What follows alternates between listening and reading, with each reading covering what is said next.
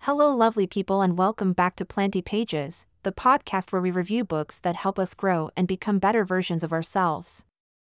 Today's book is a real kick in the pants. It's The Subtle Art of Not Giving a Fuck by Manson.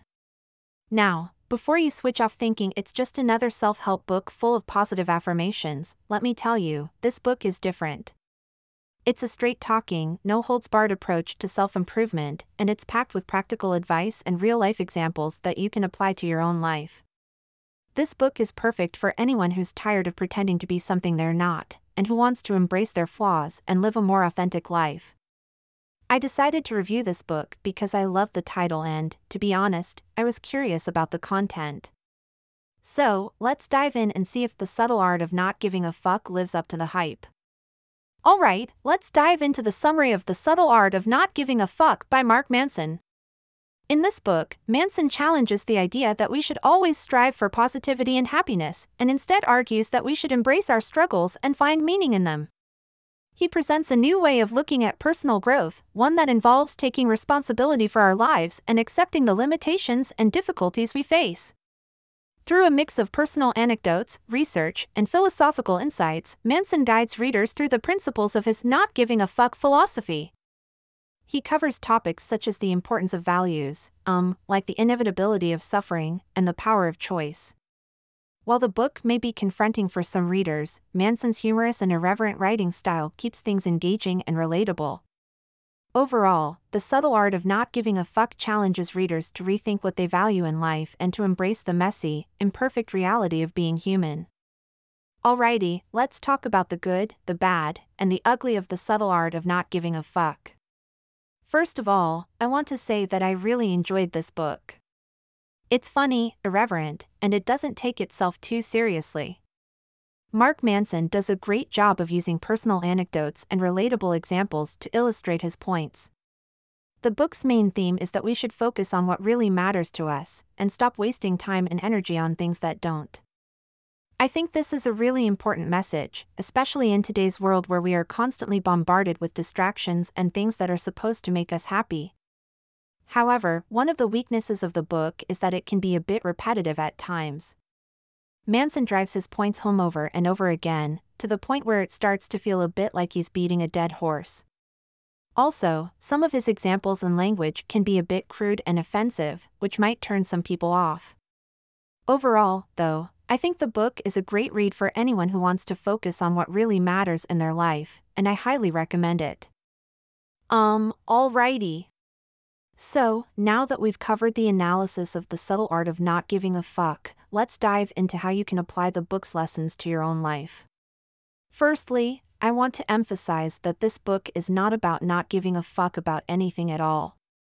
Rather, it's about choosing what is important to give a fuck about and what is not. And I think this is especially relevant in our modern world where we are constantly bombarded with distractions and things that don't really matter. For me, the biggest takeaway from this book was learning to let go of things that were beyond my control and focusing on what I could control. So, this has helped me manage my anxiety and stress levels a lot better. Another lesson that I found valuable was the idea that suffering is inevitable, but we have a choice in how we respond to it. So, we can either let it defeat us or use it as an opportunity for growth. I also think the book's message of taking responsibility for our own lives and not blaming others or external circumstances is an important lesson to learn. So, by doing so, we empower ourselves to make positive changes in our lives. Overall, I believe that The Subtle Art of Not Giving a Fuck can be a valuable tool for anyone looking to improve their mental and emotional well-being. By learning to focus on what really matters and taking responsibility for our own lives, we can live a more fulfilling and satisfying life.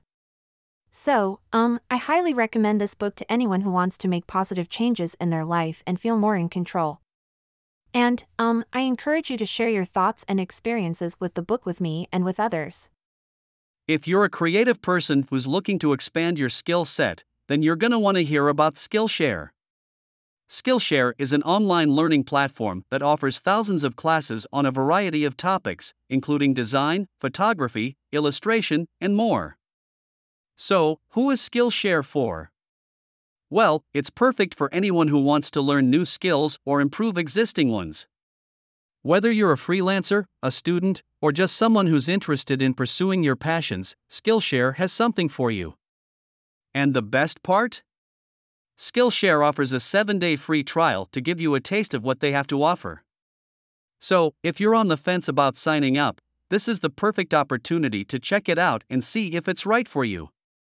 All you gotta do is click the link in the description box and start your free trial today. So, what can you expect from Skillshare? Well, you'll have access to thousands of high-quality classes taught by industry professionals, as well as a supportive community of learners just like you.